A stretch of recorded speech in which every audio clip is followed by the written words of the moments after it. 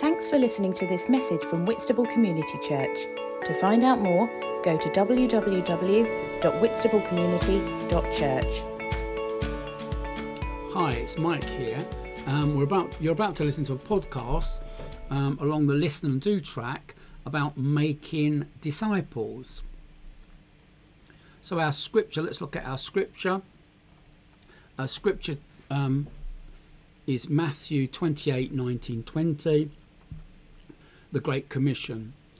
Therefore, go and make disciples of all nations, baptizing them in the name of the Father and of the Son and of the Holy Spirit, and teaching them to obey everything I have commanded you. And surely I am with you always to the very end of the age.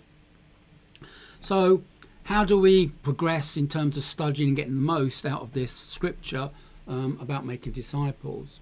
Well, this is the strongest and clearest message that we have from Jesus commissioning us to go and make disciples. But what does it mean?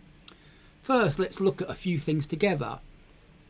First, there is making disciples in terms of helping non-believers hear the gospel and go through the conversion process. And then there is making disciples in the sense of maturing new converts. So we have two modes of discipleship, or two growth spurts, if you like. The one that comes from hearing the gospel, and the other one that comes once you know the Lord, you're in a community that's helping you to grow. So if we looked at hearing the gospel and look at that, making disciples through proclaiming the gospel, where do we go with this? Well, the DNA booklet has a clear vision about the importance of sharing the gospel and how this is not meant to be a great burden.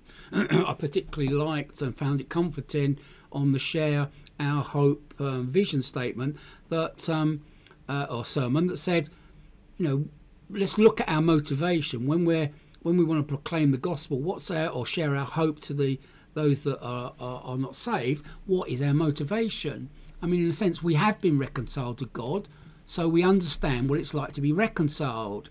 We know how people get the antidote to the virus of sin. We know that, we've had the benefit of that. So in a sense, we also have a responsibility as well, but this doesn't have to be a discouraging burden. What do we proclaim? Well, we are messengers or ambassadors to the ministry of reconciliation.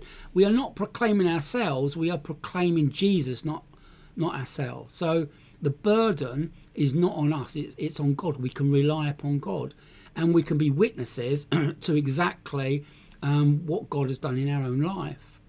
God's power is available to us as we witness in an open way with the Holy Spirit. He is our guide and counsellor. Now there's a second sermon that's referenced in the DNA booklet by Steve Dunn, more looking at the DNA value, that emphasise that we share our hope out of an overflow of joy in who we are in Jesus. We let our story overflow into the lives of people who God has set in front of us. What does this mean in practical terms? Well, what about your neighbours? Steve was talking particularly about inviting them to barbecues, Christmas drinks, having coffee with them and enjoying their company in social events and just being part of their life, just bridge building with our neighbours. We can ask the Holy Spirit to identify one person to pursue. So instead of thinking you've got to go and stand on the street corner and proclaim the word, let the Holy Spirit identify who he wants you to come alongside of. He certainly won't want you to see that person as a project, but he wants you to be a messenger of God's love letter, the gospel. So make and find quality time to socialise and get to know that person. You can also witness through divine appointments. The Holy Spirit points out or arranges for you to speak to a particular person even before you have come into contact with them.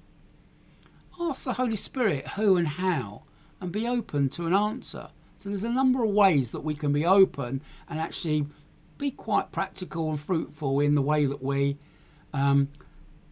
make disciples by getting alongside someone, sharing the gospel through the way we live our life and leading them or seeing them come through to a place within the kingdom. So that's one aspect of making disciples. The second aspect is helping others to grow. So God saves and brings a sinner to repentance and creates a new believer. But the Bible says that a new believer can be like an infant. In the first part of their life, the new believer is fed on milk, not meat. This implies that the new believer, created through grace by the gift of faith, needs developing. A new believer needs to be nurtured by the whole church community and shepherded by church leaders. But Jesus intended always to commission all mature believers to get involved in the nurturing process of young Christians or new believers or even old believers, whatever age they are. So the second way you can make disciples is just what you are doing now, dedicating yourself to an individual group and helping them constantly to recover their freedom and liberty in Jesus Christ. From my own experience, I find discipleship is like a repair shop where you are constantly having to recover the beauty of a person in their new nature by taking away the layers of dust and grime that comes from living in the world. I see it as a way of helping a brother and sister put off the old self and have their attitudes changed by the Word and the Holy Spirit so that they can stand in the good and peace and joy of their new selves. So how do we apply this? We want to make disciples. We want to see them. We want to make disciples out of non-believers. We want to stand with them, and we also want to invest and develop in Christians once they come through to Christ. Ask the Holy Spirit to identify who He wants you to get alongside and share your hope. Be real about the things that hold you back. Be willing to work through these. Invest your time in preparing for the discipleship sessions. Don't just turn up. Pray, listen to the podcasts, and pray for your other brothers and sisters. Contribute and be honest in the group sessions and build strong bridges over time with people. I want to end with some questions. In terms of helping people to come to the kingdom, making brand new disciples, who is the one person that you would like to see God save? What is the cost of this? Ask the Holy Spirit to lift any sense of burden or fear. In terms of helping others grow, I'd ask you the question, are you opening yourself up more and becoming more accessible in the process? God bless you for wanting to know more about making disciples. Ask the Holy Spirit, go to the Word of God. Great combination, you'll get there and you'll grow. God bless you.